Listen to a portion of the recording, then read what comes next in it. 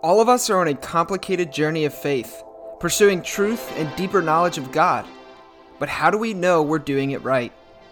Many of you know that faith is a complicated thing, and it can be a painful and difficult journey, and far too often we are not given a space where we can safely address the complications and issues that arise naturally. My name is Joshua Patterson, and one of my best friends, Marty Frederick, and I have agreed to join each other in creating exactly that kind of space, where questions and critical thinking are welcome. We want to look honestly at the issues and questions plaguing the Christian church today, and to genuinely seek out what it means to live like Jesus in our ever-changing world, in our expanding universe, and in our pluralistic society. We believe that doubt is not the enemy of faith, but perhaps one of its greatest allies. We think that the Christian life is more about asking the right questions than it is about finding the answers. And we believe we are being called to continually ask those questions, renewing our minds and rethinking our faith in the process. Thank you for joining us on that journey.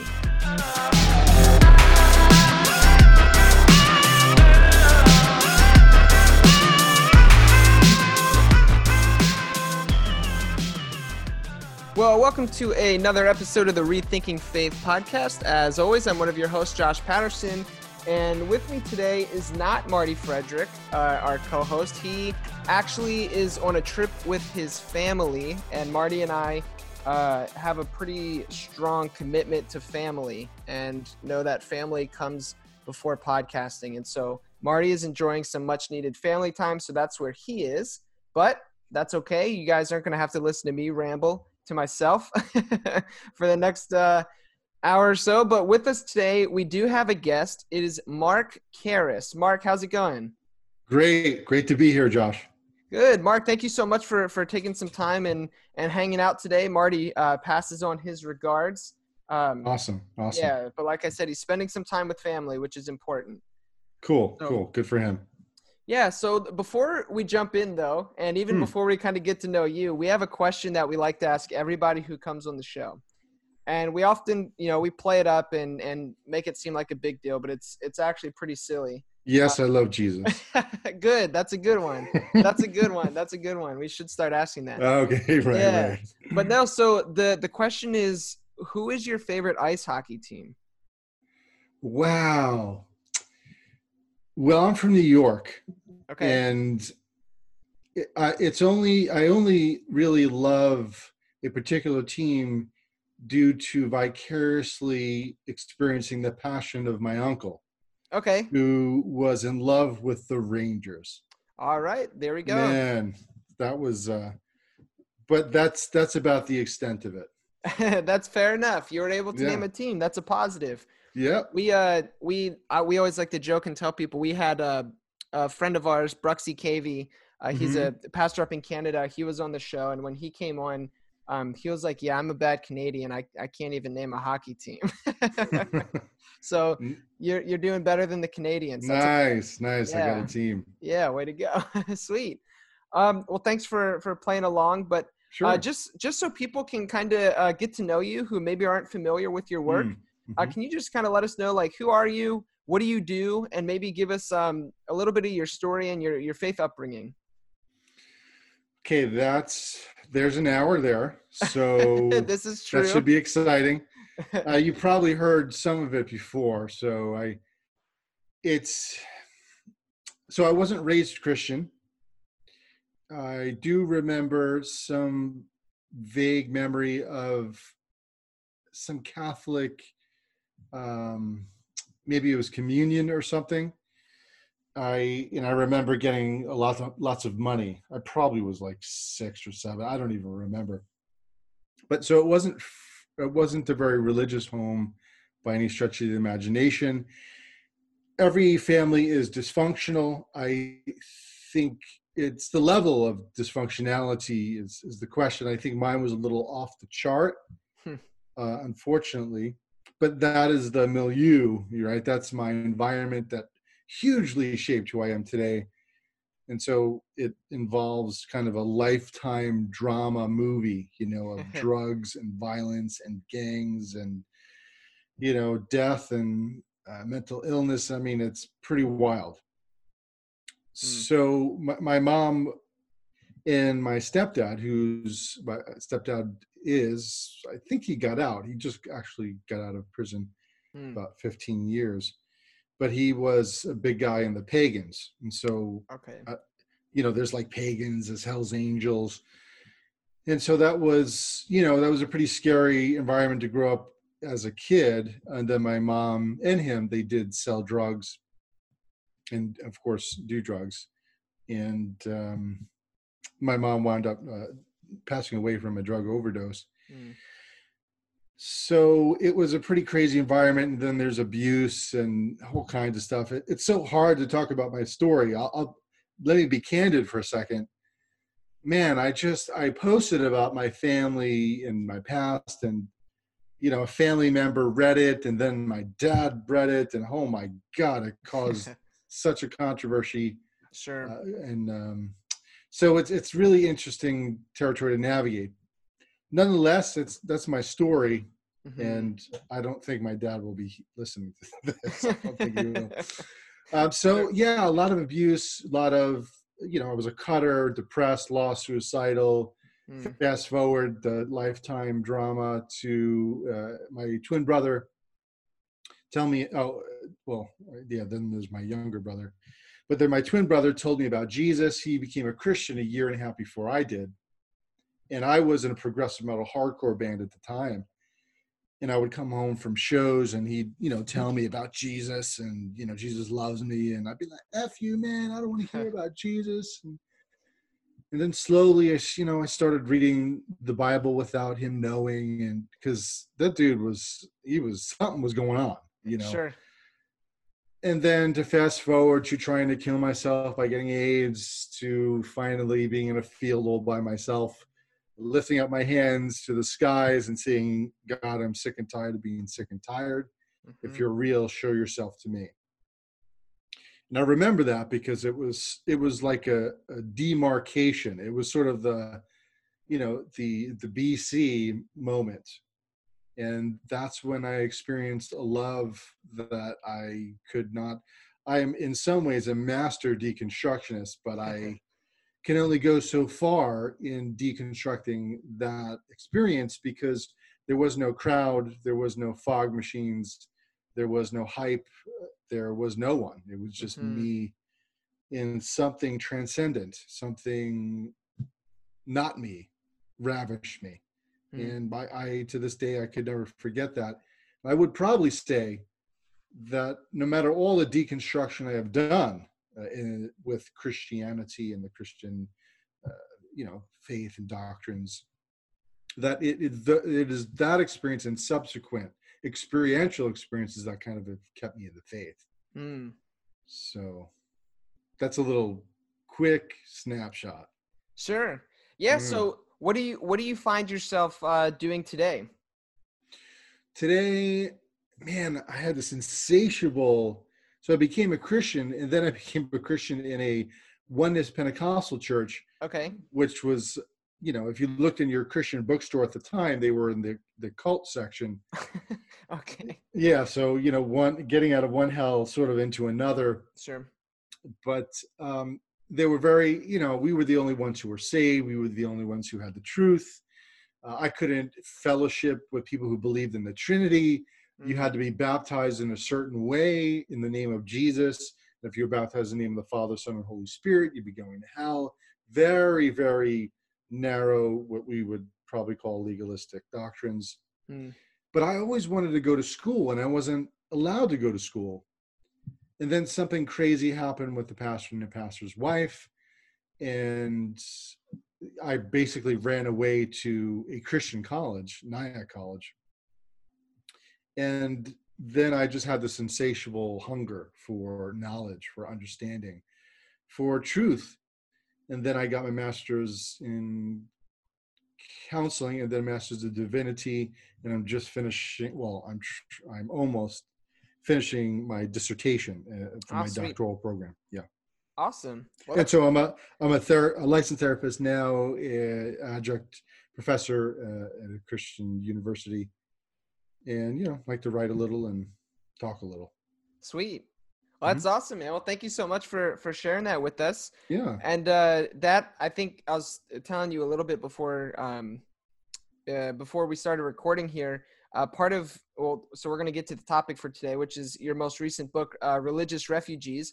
Hmm. Um, and one thing that I loved about it so much, like I said, is how you were able to you bring together the pastoral side of you, but also you bring together like the psychology and the neuroscience, and they just mesh ever so nicely to talk about this deconstruction, reconstruction kind of stuff in a way that I thought was super unique and helpful. So thank you for doing that. Yeah. Yeah. I appreciate that. There's only really a handful of books that are specifically on this topic, sort of Mm-hmm. Josh Packard has I think it's called Church Refugees. So they have different names, but there's only a handful that are really talking about this process. Kathy Escobar, for me, is one of the most incredible books on this topic too. That's called Faith Shift. Mm-hmm. But I think what I tried to do was write a book that integrated in with this dancing between theology, philosophy, psychology, neuroscience, and spiritual formation. Mm-hmm. And that's hopefully I accomplished that task. Yeah, most definitely. I think you accomplished it very well. Yeah, thank you so much, Josh. Yeah. So, with all those things in mind, all those cool elements, why did you decide to write Religious Refugees, and like who is this book for? Sure. I decided to write it because I would classify myself as a religious refugee. So I have that experience. I love people. I love the bride of Christ. Yet I saw so much pain, so much hurt, so much disillusionment, so much anger, resentment, shame, pain, ostracization, marginalization, oppression with my precious brothers and sisters. And so having those experiences as a therapist, I have that experience. And then as a pastor who worked in a church for a while, I'm also an ordained pastor, although I'm not doing that right now. So meeting and encountering people in that sort of medium, and then of course online and just friends. And I said, my goodness, where are the books on this topic? And so, I wish I can just sort of replicate myself in a way. I want to help everybody. That was my heart, but I obviously can't do that. So I said, let me write a book, and I just want to be of help. I want to be one resource on the pie chart of what it takes to deconstruct and reconstruct well. And that's why I wrote the book. And so I wrote it for religious refugees. And so just to operationalize the term, for me, it's a person who has chosen to flee their homeland of institutional religion to find a space where they feel safe and congruent. And so some call it spiritual refugees, church refugees. And so for me, they're spiritual. And this is, I was very interested in writing this book. I wanted to say, what does the research have to say about this as someone who's doing research and in the field of psychology? So reading a lot of research on it. But Josh Packard, who's a sociologist who did his research on the quote de-churched or the Duns, they found that these people were the most committed people in the church, right? They were deeply passionate about the things of God, and so they yet chose to flee religion because of all kinds of cognitive dissonance, because of rejection. And we'll get into maybe some of the reasons why they left, at least from a qualitative research perspective. But they wanted to find a different space and place where they can feel safe, congruent, and be themselves in God for not only their own sake, but for the sake of the world. And so that's why I wrote the book. That's sort of the population I'm working with. Those are really, those are really wrestling through this kind of faith shift. And yeah. Sweet. Well, yeah, that's awesome.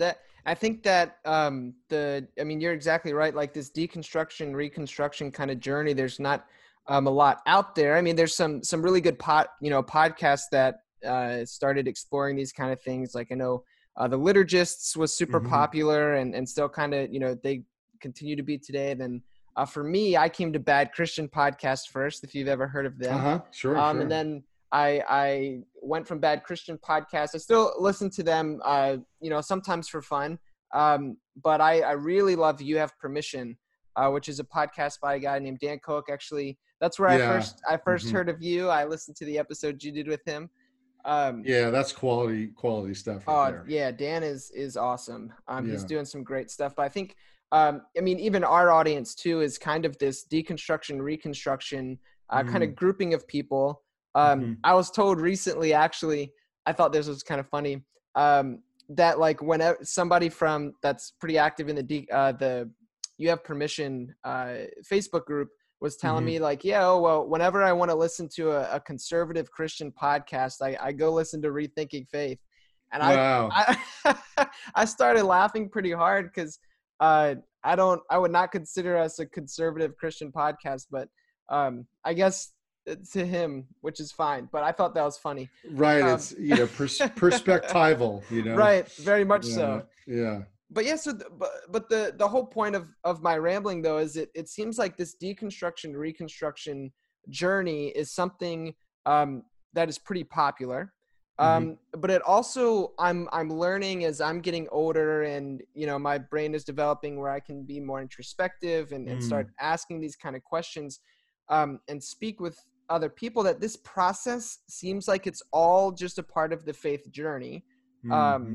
This journey of becoming, but often we're not told that. We're just kind of told like don't go there. And it breeds this thing that you kind of called religious disorientation growth syndrome. And so I wanted to see if you could talk about that for a little bit. Yeah. So that phrase deconstruction, reconstruction, I admit some find it not very palatable. Some have never heard of it, but yet have gone through the process, right? So because, obviously, it comes from deconstruction, certainly Derrida, sort of a philosophical stream. So, but regardless of the label we want to put on this process that I'm referring to as a religious disorientation growth syndrome, and I'll get into the nuances of that. It's different than sort of, in one way we can say we're all deconstructing and reconstructing for a lifetime. But I think, to be fair, there are people who go to their deathbeds not deconstructing and reconstructing very much, right? Then there's people who, they're shifting. We're all shifting. There's a fluidity. And so we can change a belief here and there. But I don't want to dismiss this season, this experience that some people have that is so palpable, so visceral, so experiential, so disorienting, that it's different than the sort of the slight changes we might experience going through our lives. So that's why I kind of coined it religious disorientation growth syndrome. And maybe some of your listeners in hearing this can see if this fits where they're at or not. So I call it this season of one's experience where all of a sudden they're doubting or denying one's religious beliefs that were once held as true. There's a subtle or intense anxiety about a person's relationship with God. There's an increase of painful emotions such as anger or loneliness, shame, guilt, sadness, and despair. Isolation and criticism, feared or realized from members within their own family and or religious community. And I say feared or realized because sometimes the suffering actually comes from our projecting the worst of what people are saying and thinking about us. And it could be based on some past experiences, but there's no doubt as a therapist, certainly projection is very common. And then the last one is existential angst concerning a person's identity and future self. So this season, it causes people to suffer emotionally, spiritually, and physically more days than they care to experience, right? And then there's the element of growth. So I put growth in there because I have met so many people, and including myself, where this paradoxical, disorienting, cataclysmic event of this faith shift can be this experience that unleashes a human being who knows themselves more deeply, knows who they are, knows what they want, has reduced shame and fear. And so it can be a very transformative experiences for many people too. Yeah, most definitely. I mean, I know just for me personally, I can very much attest to that and say you wrote a book about my experience. Yeah. As if you interviewed me and then decided to write a book about what I told you. But for me, it was very interesting. It was like it kind of started for me. I started taking theology seriously my sophomore year in college. Mm. I went to Messiah College, which is like a private, liberal arts Christian college in Hmm. Hmm. Pennsylvania. But it really didn't start for me until I got my first job working in a church, and it sucked. To Mm. be blunt, Hmm. Hmm. um, on a wide variety of levels, and we've done episodes talking about that. But that's really where this disorientation for me started to happen, and I mean I developed depression. Mm. I already had anxiety, like generalized anxiety. Hmm. Um, I didn't know to call it that at the time. I didn't realize that's what it was until then. Sure. But depression developed then, and that was 3.5 years ago. And Hmm. I'm still working through that journey. But just like you said, there has been a whole ton of growth that is Mm. also Beautiful. stemming out of that has been really awesome. Like I think about if I could go back and change the things that happened to me, like if I would go back to Egypt, so to speak, the answer is always no, Um, Right. Right. so That's beautiful. Yeah. yeah, Hmm. so that's spot on. But you also a couple minutes ago you mentioned this group of people called the Duns, Hmm. and talked about how the Duns are kind of, piecing out for lack of Right. better Right. term from the church. So what are some of those, the major factors that you see, playing into why that is happening, why people are entering this journey and then leaving the church? Yeah. So I've accumulated so you have the D church, the Duns, and to be fair, there's other people who give so many different subcategories within them. So, there's so many different labels, but for the most part, sociologists and psychologists, they're calling, them the Duns and de-churched. So I looked at the research from Josh Packard, the Bielefeld-based cross-cultural study that was looking at 100. It was German, which was really interesting. German and U.S. Folks who deconverted from Christianity. Then you have Philip Salem Francis's work and Dave Kinnaman from the Barner Group. He did his work. All that to say, I have these reasons why people have left, and I shared this in my book, and I put it in a few categories. So just to kind of really crash course through them, one is politics and bureaucracy. That was definitely one of them. So people are leaving church as they know it, and I don't say the church universal, but the institutional church as they knew it. And they could maybe be in a parachurch, but most of them are saying, yeah, listen, I need to take a break from the church, but I'm still chilling with Jesus. So they're still, they're still Christian here. And even some say the label of de-church is somewhat pejorative, but that's neither here nor there. So politics, bureaucracy, some felt they couldn't make a difference in the church. They had powerful gifts to share.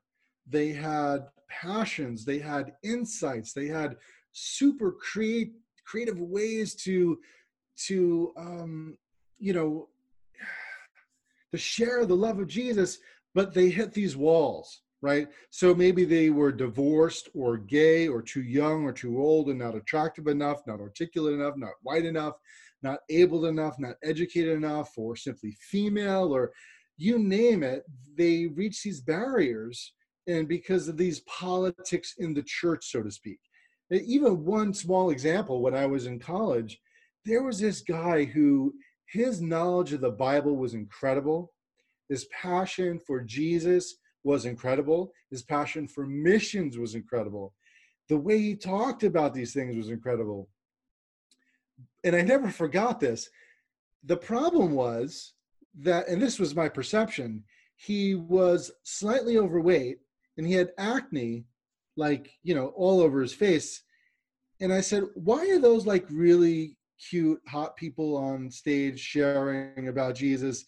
And what's going on with this guy?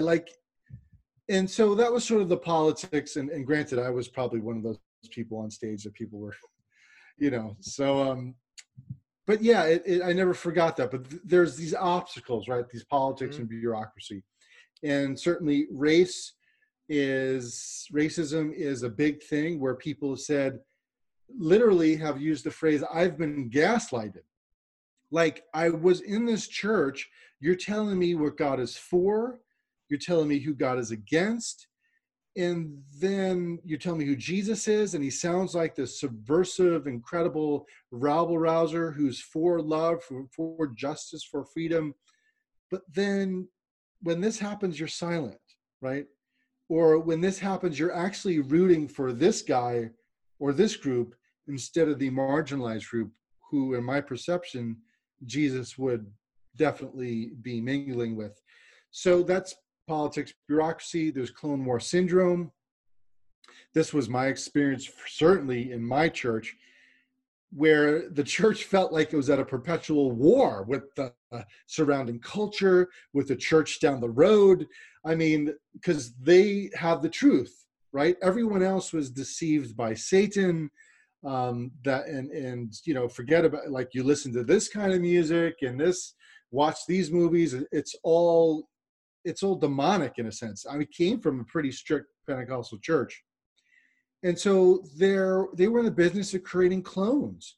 There was no room for messy dialogue and discussion. And like I said, I couldn't even hang out with people who believed in the Trinity. Isn't that crazy, right? It's super crazy. I know. And they wanted people just to be like them, with the same view of God, the same view of the Bible, same view of Jesus. Yeah. So there's only two of them, right? Yeah. Yeah, we both of them are, I relate heavily to both of them. The politics is crazy. That was super off-putting in that first church I told you about I worked in. I remember like seriously, the head pastor, because one of my things, I was in charge of helping volunteers who were like greeting people at the door and all that kind of stuff. Yeah. And I was told, like, that person is too fat, they can't be at the door, people don't want to see a fat person. I'm not even kidding, man. It sounds crazy. Wow. But you can't do that, or that person's too old, or he's too weird, whatever. But then the second thing that's crazy is, dude, we were told that, quote, if you want to get along around here, you're just going to have to drink the Kool-Aid. Yeah. Really, listen, I get it. If you're running a Broadway show with every single element, looking perfect, being perfect, everything is mapped out. I've been in services like that every moment is sort of on a cue card, ready to go. I can understand why you would want what you perceive as models, right? But think about what the person who might be a little overweight or weird or different color, they're getting these messages, right? They're getting the vibe. Yeah. And this is why some people are saying, I can't be in an environment like that. It's not healthy. So those are just two of them. Another one is moral prescriptions. Certainly my experience in the Pentecostal church, where, it was more about sin management than it was, actually sin management and, eternal torment prevention, right? Like every service was, are you saved? Are you saved? Are you saved? And every service there was an altar call. Like, how many times do you want me to cry and say, Jesus, save me? And so, but a lot of people are saying, listen, it's got to be more than just about us. Like, I have this passion. I'm seeing God-shaped holes in the world and people's lives and circumstances. I want to be active adventurers for God and to be a solution to some of these things. But I don't feel empowered in church to do it. I don't feel, all I feel like is, I feel shame because I feel like I'm never good enough. I could never get saved. And it's all about morality, right? And so that is another sort of moral prescription heading. Then there's shallowitis. This was another experience where there be people who just want to keep it real. And then they go to church and it is like a Broadway show. And there is the, fog machines. And, listen, I don't know, maybe they're okay. I don't have anything. Yeah, maybe fog machines. But like every song is, in every service, in every month, in every year is just upbeat praise, sing the chorus 50 times. And they're saying, listen, I'm struggling with mental illness, or I'm struggling with the consequences of racism, or listen, I want to lament, I want to protest, but these things are split off. So it's only sort of the Osteen smiles and attire that are really appreciated and accepted. And some get the message, and because they experience it as shallowitis, they just say, I can't stomach it. And so many people say, I'd rather hang out with my unbelieving friends because they just keep it real, right? I don't have to hide, many people would say. Yeah. And the last one is sort of a judgment, rejection. How many people, how many of us, how many times have I've been told, I am a heretic, I'm going to hell, I'm listening to Satan. Hey, Mark, who questioned God's word? Hath God really said, Mark? Are you hanging out with the devil? And man, it's toxic. And some people say, you know what? You put 1, 2, 3, 4 these categories in the mix, and I'm sorry. It's not, I don't want to.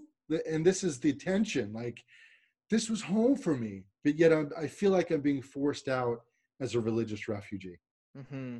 Yeah. Yeah, it's crazy. And like all 5 of those things you laid out, like I fully, can identify with. It's really crazy. And the rejection one really sucks, man. That's something that just on a complete personal side, I've been noticing recently, and I've been going to therapy, and these kind of things have surfaced, and I've been working through them. But this idea of rejection, but it brings shame, and like there's so much unchecked shame in my life that I'm like now seeing and realizing that's making so much sense of why all these other things are out of whack for me. But it all stems from this rejection, like you were saying.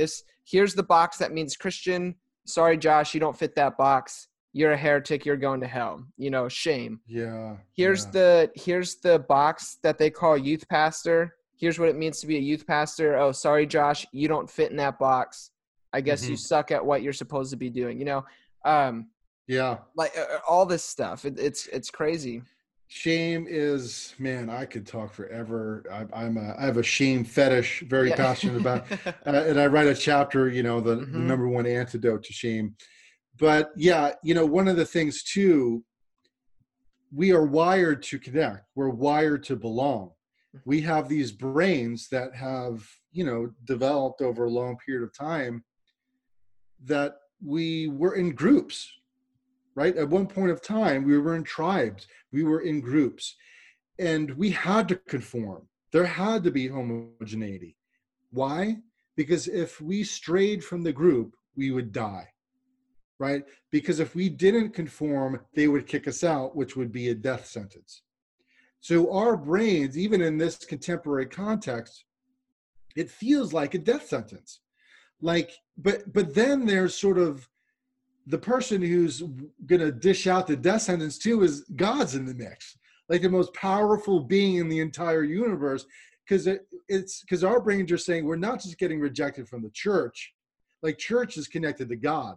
So if the church is disowning me, then my goodness, I must be doing something way wrong, so God must be pissed and mad at me too. And so no wonder why many people, and thank you for sharing and being vulnerable, Josh. I myself have struggled with anxiety. Some people experience it as PTSD symptoms. One writer, is it Linda K. Klein, talking about the purity culture. She says, I feel like hearing our stories as women that have been immersed in the purity culture, you would have thought that we have been in war. When you hear our stories about insomnia, about anxiety attacks, about incessant shame and guilt and disconnection and disorientation, you would have thought we were in some kind of war. And this is why I'm so passionate about talking about this and why I wrote this book, because it shouldn't be the case. But since it is, I want to be a resource for folks like us who've gone through this and are going through this. Yeah, most definitely. And I love that. And I think one thing that comes through also in your book and your work is, talking about this idea of needing to be connected, but you make a huge point that this journey, going through the deconstruction, reconstruction journey is not, it's not our fault. It just is kind of happening, and you're not alone in this. So why did you feel it was so important to point out, like, hey, this is not your fault, and also you're not the only one?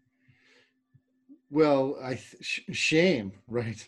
Like if we think it's our fault, we're going to just blame ourselves. I'm tainted. I'm listening to Satan. I have sin in my life. I'm not okay. I probably should have read the Bible more. I should have prayed more. I should have did this. I shouldn't have listened to this podcast. I start blaming myself, but that's what's so sad, is that it's not our fault. It's not our fault. I mean, man, it's almost sound like I'm talking with someone who's been abused and who's experiencing the trauma from that.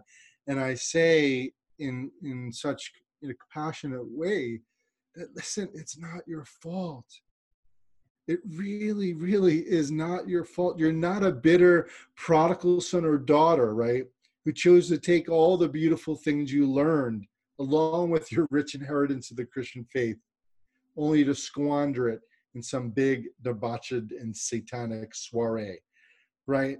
The problem is there have been Christian practices, policies, and propositions that have pushed us away, right? We don't wake up one day and say, yeah, I'm just going to leave.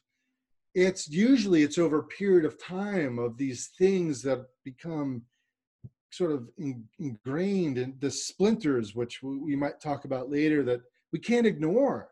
It's like a headache. It's like, I didn't ask to have a headache today. It just happened, right? People don't ask to be disoriented. It just happens. And so it's not your fault. We are Legion. There's a whole bunch of people that are saying something's amiss here. We're not saying all churches are bad. We're not saying God is bad, although people have to work through those things, right? There's a season or a station where they have this perception. But we're saying there are some things in some Christian churches that are toxic for the human soul and psyche and are causing us to distance ourselves, from God and other people, and even creation itself. Yeah, man, it drives me wild too. It's so sad to see. And I think you, in your book, I think you were the first person to point this out. And I'd been thinking about it for a while, but I was never really brave enough to to vocalize it, I guess. But you make this really interesting point that's like, if this is happening to so many different people, and then so many people are coming out on the other side, so to speak, in a relationship with God that is better, it's more beautiful, it's more true, it's more loving, then like, could it be that God is the one behind this journey and this process? And I want to say yes, amen to that. I loved that when you brought that up in your book. Yeah, right. And listen, I can as a therapist, I'm always thinking about different points of view and perspectives. And so I can understand why someone who, would be, for all intents and purposes, a fundamentalist, a deeply conservative Christian, I get it. Like they would say, hey, you think you're free, but you have gone against the word of God, and you're only free because you're deceived. Like I get that, and at the same time, me personally, and that's why it's so like this is our story. I this is the liberation I'm experiencing that many other people are as well. And I would say, heaven, yes, that God is behind this, that God is saying, come out. God is saying, protest. God is saying, something different needs to happen here for the sake of my church, even continuing to avoid a post-Christendom world where we become dinosaurs in some ways, because some of us have put our stakes in the ground and saying we're not changing our views on God, on the Bible, on what the Christian life should be. And I think that's at a disservice to generations down the road. Oh yeah, most definitely, especially too because I mean, like I was saying earlier, I feel like what I'm learning is this kind of journey is, I mean, insanely common, and it seems like it's an integral part of our faith journey, like of growing Mm-hmm. spiritually in relationship with, with God. For me, it's, in relation with Jesus. I'm very Mm-hmm. Mm-hmm. Jesus centered is kind of the way Yeah. we go around here, kind of Anabaptist Yeah, that's ideals. your Yeah, hermeneutic. Jesus is yeah, your hermeneutic. Yeah. absolutely, yeah. And so with the common, like I said, it's a common enough journey that tons of people go through it. But then also you have people who have written about kind of going through this journey. Richard Mm-hmm. Rohr has his Mm-hmm. like order, disorder, reorder kind of thing, or the two halves of life. Brian McLaren has Of like course. a map and a path that he kind of lays out. And then you you laid out these like 8 stations that I thought were so cool. And I wanted to see if we could touch on those a little bit. Yeah. Right. Stations. Some people ask, hey, why not just call them stages? Right. Stages of faith. Mark, don't you believe in? So the rebel in me pushed back on that a little bit. There's something about the typical stages of faith, whether it's Fowler's work, whether it's more contemporary people are saying, hey, these are stages. I always say to myself, it always feels like there's better stages than others. Like there's a superior way of moving through these things that and a lot of them they put as the ultimate stage, sort of a oneness, mystical union with God. But I have to say, I have to be fair and say some people's journey do not end with a relationship with God or the church. Now, it's not because I encourage people to go that direction. It's just because it's just a fact, right? I have an atheist who endorsed my book, right? He's one of the endorsers, and that was his journey.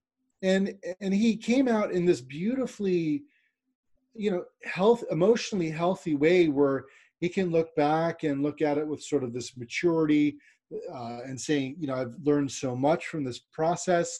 I even visited a church, and I don't believe what they believe, but I can respect that that's where they're at on their journey.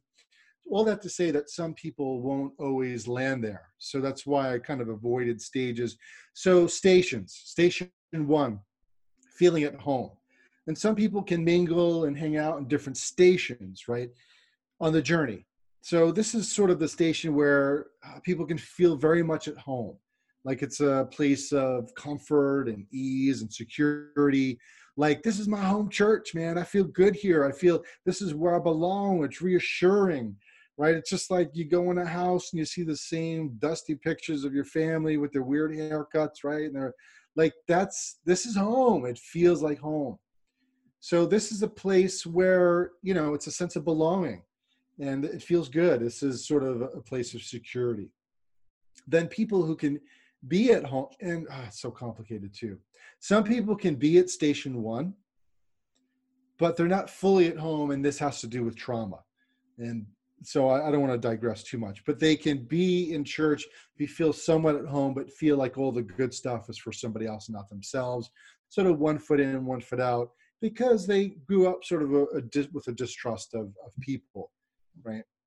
And so that would be station one. Station two is things are great, man. Things are cool. Praise God, singing the songs, all is well. And there's a splinter.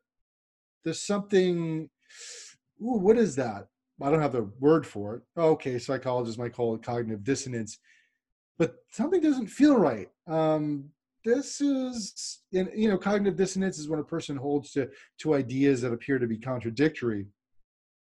And so something, entertained, whether it's, oh man, I thought that all the letters this was one of mine early on, that all the letters in red were Jesus' exact words. They were the red letter Bible, right? And I was amazed at that. And this is the Pentecostal church said, you can take comfort knowing that every single word in the Bible, there's nothing that has been exaggerated. There's even in the Gospels, what you read in red are Jesus' exact words, verbatim. And I was like, wow, if God can do that, like the book almost became like there was magic to it for that. Then over time, and even going to the Christian college, and they were fairly conservative, they said, well, some authors, they took the same story, and if you look at sort of a parallel version of the same story throughout the Gospels, you would see that sometimes they did change a few things to fit their audience. But that's not a bad thing. That's not an evil thing. Our modernistic notion of what hermeneutics and what sort of truth should be is very different than the narrative and oral and story culture that they were part of. All that to say is some things can come and say, wow, this is not okay, right? Something's different here. And then that's sort of station two is splinterhood, where something's going on. Station three, this is what I call to be or not to be. The splinters get exposed, right? And then the confusion and cognitive dissonance, they're just annoying us like crazy. And so we have to choose to go back to the comfort and security of our home in station one, or we can choose to overcome the anxiety and become an active adventurer, right? Traveling boldly to a new destination at an undisclosed location, right? So this is sort of the station where it's like, something's happening and I'm having it's like the red pill or blue pill. Like, what am I going to do here? This is a conundrum. Station four is returning home differently. Some people choose to go back home, right? No judgment, right? Despite some slight shifts maybe in their beliefs, they're returning to the smooth, hot, tasty cocoa beliefs they once held dear. Nothing wrong with that, right? That's people are on different journeys. Some people decide to go home. Then they, hey, I dabbled a little bit and I even questioned and I heard Peter N's podcast. And no, but I'm convinced more than ever that this is the way to look at the biblical text. Go John Piper. And listen, that's where they're on their journey. Station five is disorientation. I've chosen to follow the lead of where these splinters were taking me. And my whole world is getting wrecked here. I know I can't stay home anymore. I don't know where the destination is going to lead, but I have to follow my heart as it is in God's hands. I don't know where that's going to go, but I'm pretty convinced that going back home is not what God wants for me. So that's station five. It's like this really disorienting. Station six is for some people, they become disoriented. Then it's like, well, F Christianity. Like, what I thought was true is not true anymore. So I'm disoriented. The church sucks. God sucks. I've been let down. I've been rejected, right? My whole world is crumbling. Well, screw you all. And so some people, this is station six, Angstville, and where anger is one of the predominant emotions in the station. There's a lot of cynicism. right? A lot of skepticism. And for some, you might see them on Facebook and, they're on these sort of posts where, screw you and, the Christian bunch of BS. And okay, I'm trying to move through these things. Station 7 is farewell and goodbye. Some spiritual refugees, they're looking for a home, right? And some find one, some don't. And they're moving through these stations, and some say goodbye to Christianity. And this is station 7, where it's farewell and goodbye. That could be the atheist, the guy that I know who, really appreciated the book. That's where he's at. That's his journey. His path led him away from the Christian faith. Station 8 is an extreme makeover. I would say that's probably where you are, Josh. That's where I am. And this is where there's a renovation, right? They've moved through the feelings of safety and security at home, becoming aware of contradictory beliefs, experiencing grief and disorientation, and now coming to a place of acceptance. And not like we have all the answers, but we've come to a place where we can accept we don't have to have all the answers. And that's a huge shift, and it can be quite liberating. And like you said, your hermeneutic is Jesus.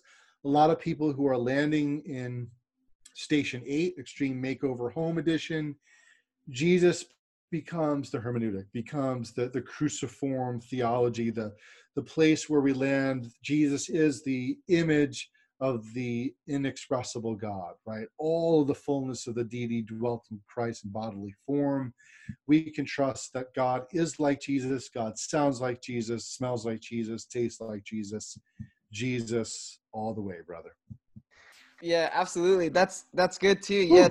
Yeah, thank you for that. I know that's kind of a big ask to ask you to run through those, but just listeners, so you know, Mark goes in depth into all of these stations in his book, and it's insanely helpful because too, like, just as I was reading through it, like mapping myself, like, okay, Station 1, I remember that this is me growing up in a Southern Baptist church, and then Station 2, splinterhood comes around. One of the first splinters for me was my family was kicked out of that Southern Baptist church because my brother came out to our family, and they said, okay, well, if he's gay, you guys are no longer welcome here. And so then, into college, I start having some more of these splinters. Station 3, the to be or not to be, I never really, I'm sure I've hit some ideas within there, but also the returning home different, Station 4. I don't remember too much of that either. I kind of feel like I made a beeline for disorientation, where everything was just like, what the hell, and then Angstville came hard. I mean, wow. It came hard as soon as I started working. I mean, I had this disorientation. I had a stint where I worked for Youth for Christ after college, right after I had gotten married and all this stuff. And I had these questions, and my boss at the time was awesome, and he connected me with different pastors in the area that I'm still good friends with, that I owe a ton to. But man, as soon as I moved across the country, well, down the coast, not across the country, to Florida. South Florida is where I was. And man, Angstville was hit hardcore. And so now, kind of like you said, I find myself in Station 8, but what I like how you talked about is these aren't static places. Like, people can visit these different stations, go about. So I find myself living in Station 8, but visiting Station 6 quite often. That's honest, brother. Yeah, and maybe even in times like staff meetings where it's not the most appropriate. But luckily, the pastoral staff at my church, they're awesome. And I'm not much of a betting man, but I would put money on it that if I landed at any other church than where I'm at right now, I would not be doing what I do anymore. Wow. So yeah. Where I'm at now has been insanely healing and helpful. And I am so happy to hear that, brother. Yeah, that's rare. Super rare. And like, I'm not unaware of that. And so I make sure they know all the time how grateful I am for that. Yeah. So I wanted to touch real quickly on this idea of splinters. And then, I mean, I want to be fair to your time as well. But if we, I know there's so much we can talk about. yeah, Man. it's so crazy. But maybe what would be best is, so, Mm-hmm. because we did talk about splinters, and these are Yeah. like the beliefs that pop up and cause tension. And Mm-hmm, mm-hmm, you mm-hmm, do talk about, some are positive, some are negative. But mm-hmm. let's just leave that at that and Yeah. jump to this idea of emotions, because Mm. emotions play a huge role in pretty much Mm-hmm. everything, right? We're more emotional than we would care to admit. But um, I mean, just from your perspective as a within the realm Mm-hmm. of psychology and all this kind of stuff, what role do rather our emotions play in this journey, and how can they be helpful to us, and how can Mm-hmm. they be harmful? Yeah. This is so huge.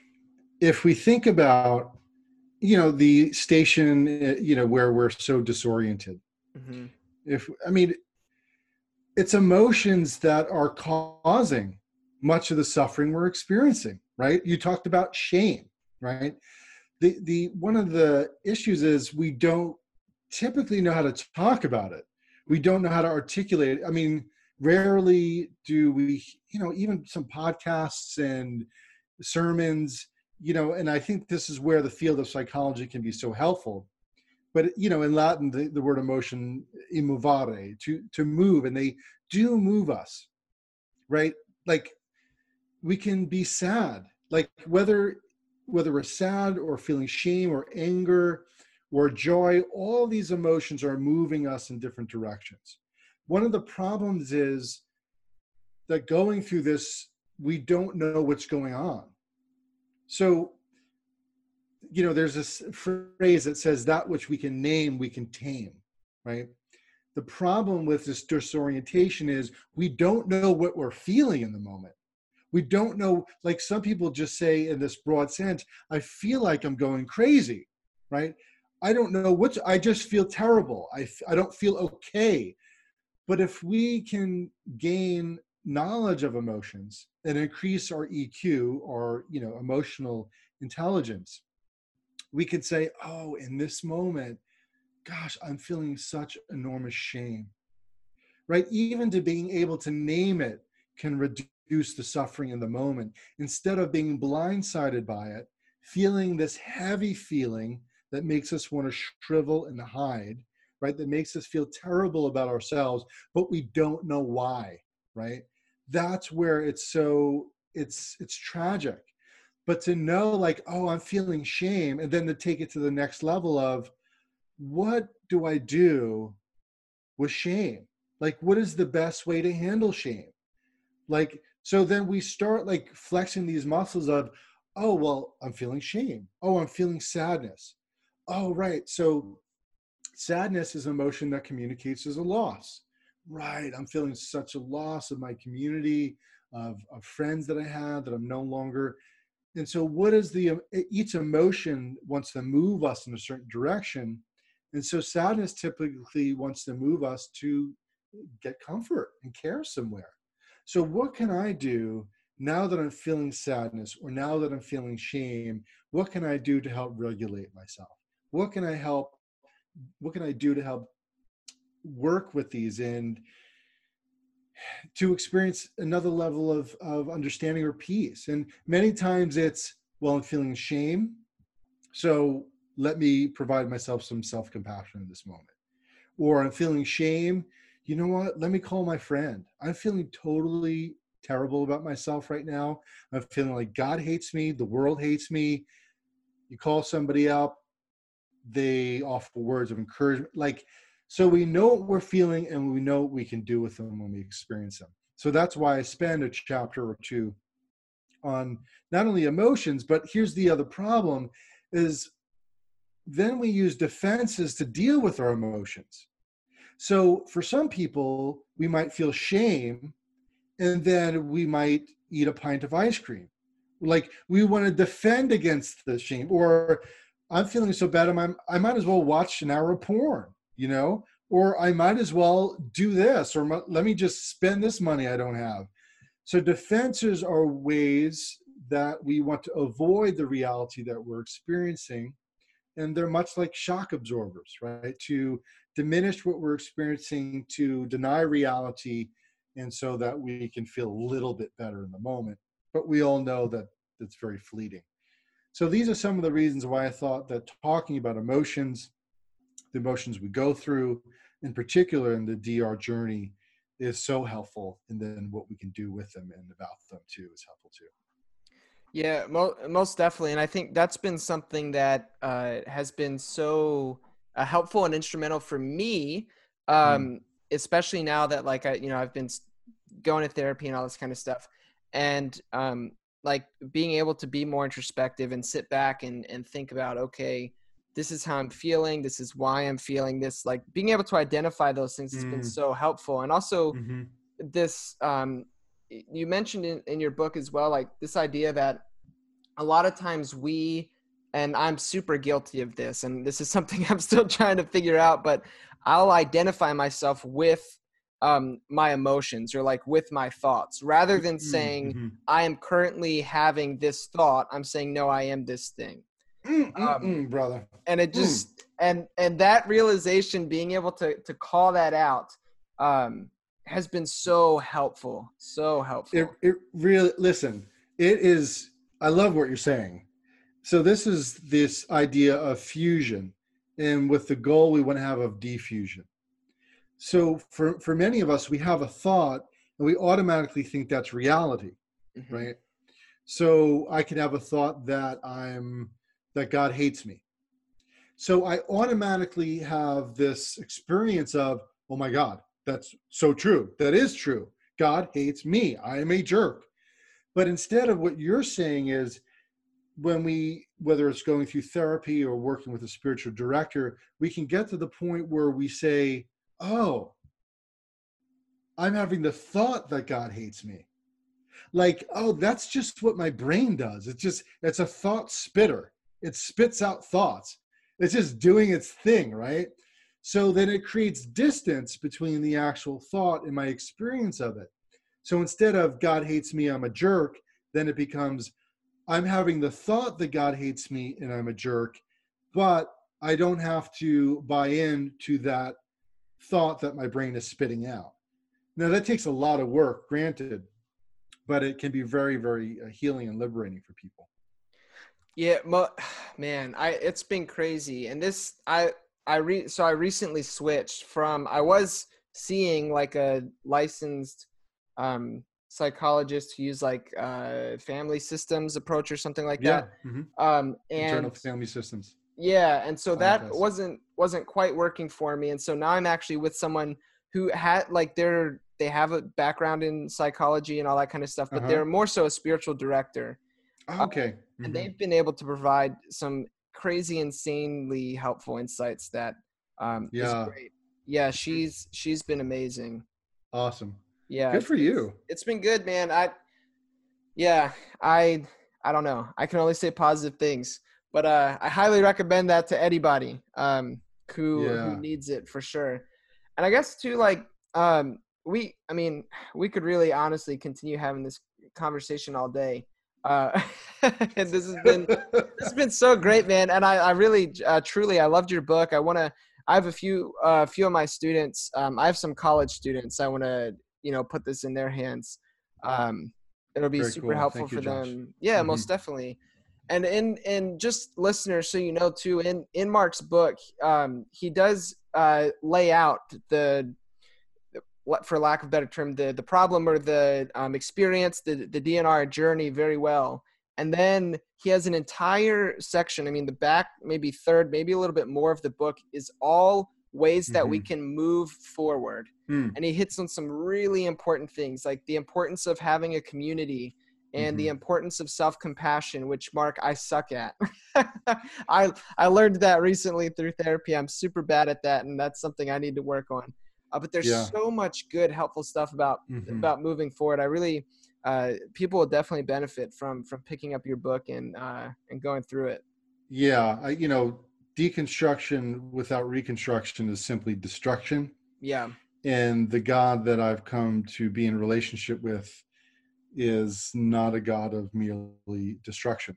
Mm-hmm. And so God loves to create and bring deeper movement. And God is always on mission to heal different parts and aspects of our souls and leads us into, more liberating experiences in life, right? So the need to have huge part of the book sort of helping folks heal and reconstruct is very dear to my heart. And each chapter has, at the end of it, has questions. Mm-hmm. And for me, the most powerful experience one can have with this book is reading it in community. And that's what I hope some are already doing that. And, I think people can get stuff out of it individually, but wrestling through this with a community is going to be so, so vital. Mm-hmm. Yeah, most definitely. And I think too, so I love that the reconstruction bit. I know people argue over that. There's been debates like, oh, if someone's deconstructing, they can just, that's their journey. They can do what they want, deconstruct all the way, whatever. And I think that is fine and fair but also for me personally, I got fed up with tearing everything down all the time. Like I just got to a point where I'm like, okay, we tore down a bunch of stuff. I'm here in Angstville, to use your language. And like, this is just kind of becoming like sucky. Like, I don't really want to be here anymore. Right. Like who wants to be in that state of, F everything for the rest of their life? I feel like most people don't. So I love the effort towards reconstruction. And even like you were saying, there are people who reconstructed towards atheism and wrote, you tell their story in your book and they wrote a review. And I mean, if that's what's great for that person, then like great. I mean, I want people to stay connected to God, but no doubt. The reconstruction is so important. And so we try to do that. It's an invitation. And that's the attitude I have in my book is there's been enough control, manipulation, coercion to go around. Mm-hmm. So really it's an invitation and it's a dialectic where I fully accept where you are. Let's say somebody is in Angstville. I fully accept where you are. And I invite you to another place maybe that you didn't know existed. Mm-hmm. And, I also out of love, I would share, listen, from a neuroscience perspective, you are flooding your body with extra glucocorticoids that are not needed. Mm-hmm. Like these stress hormones are affecting you more than the person or institution that you're angry at. Mm-hmm. Right. So it's like, let's look at the cost here, right? You're welcome to stay there and I accept you there and I invite you. But listen, I think some people just don't know how to get out. Yeah. Like if they had the tools, there are a few people who say, F you, leave me alone. Like I'm cool here. I think most are like, I don't know how to get out. Mm-hmm. Like this is just anger and frustration and resentment and bitterness. That's just where I'm at, and, but we must accept people where they're at for them to arrive at a different destination. That's for sure. Yeah, most definitely. And I think too, like, I know I realized at one point that like me continuing to sit in just this place of anger and resentment is only causing me harm. Like it's continuing to inflict harm from past experiences, because I want to validate everybody's experience because I know mine were shitty and I know other people's are far worse than mine.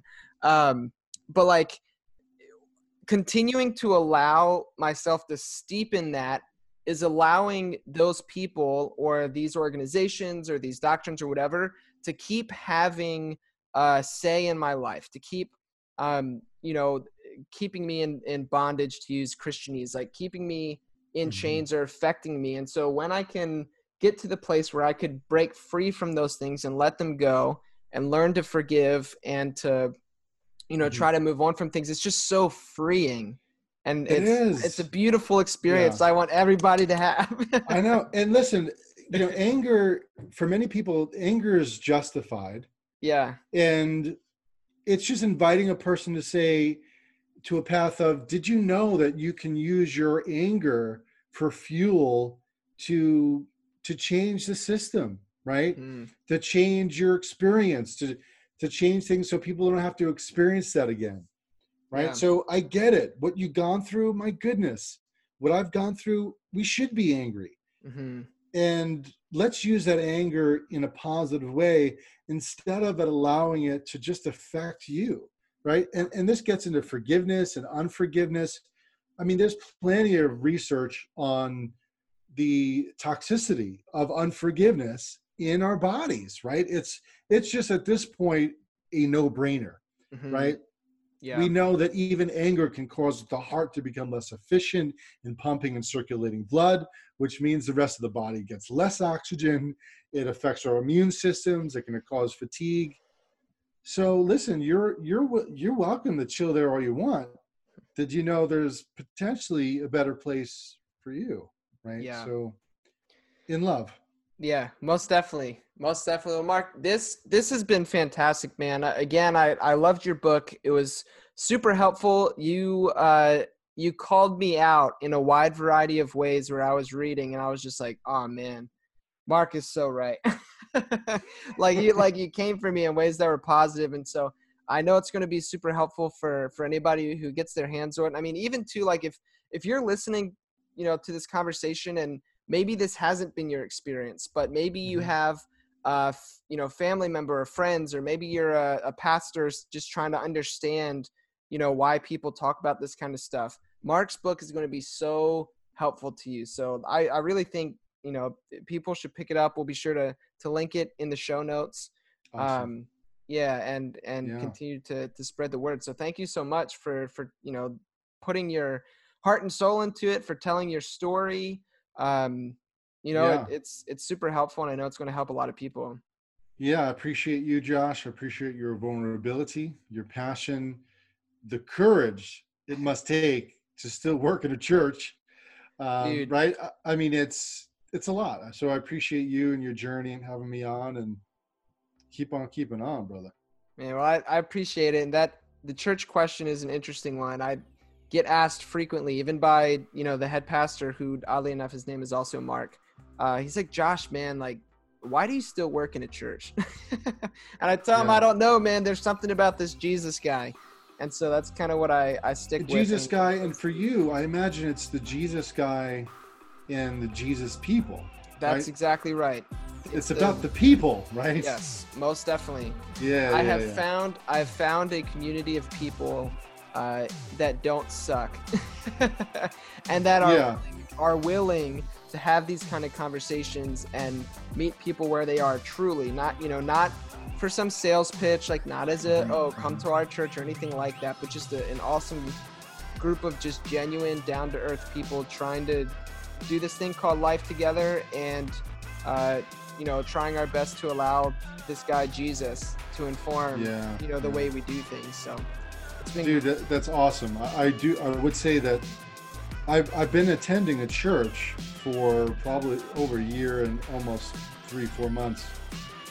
I would love to work in a church, but I have yet to be invited into that capacity. So that's so cool. You found a place where you can do that, and cool, brother. Yeah, Mark, thank you so much. I'll be sure to post your stuff in the show notes. And sounds great. Listeners, as always, go Caps. And for Mark, go Rangers. Go Rangers.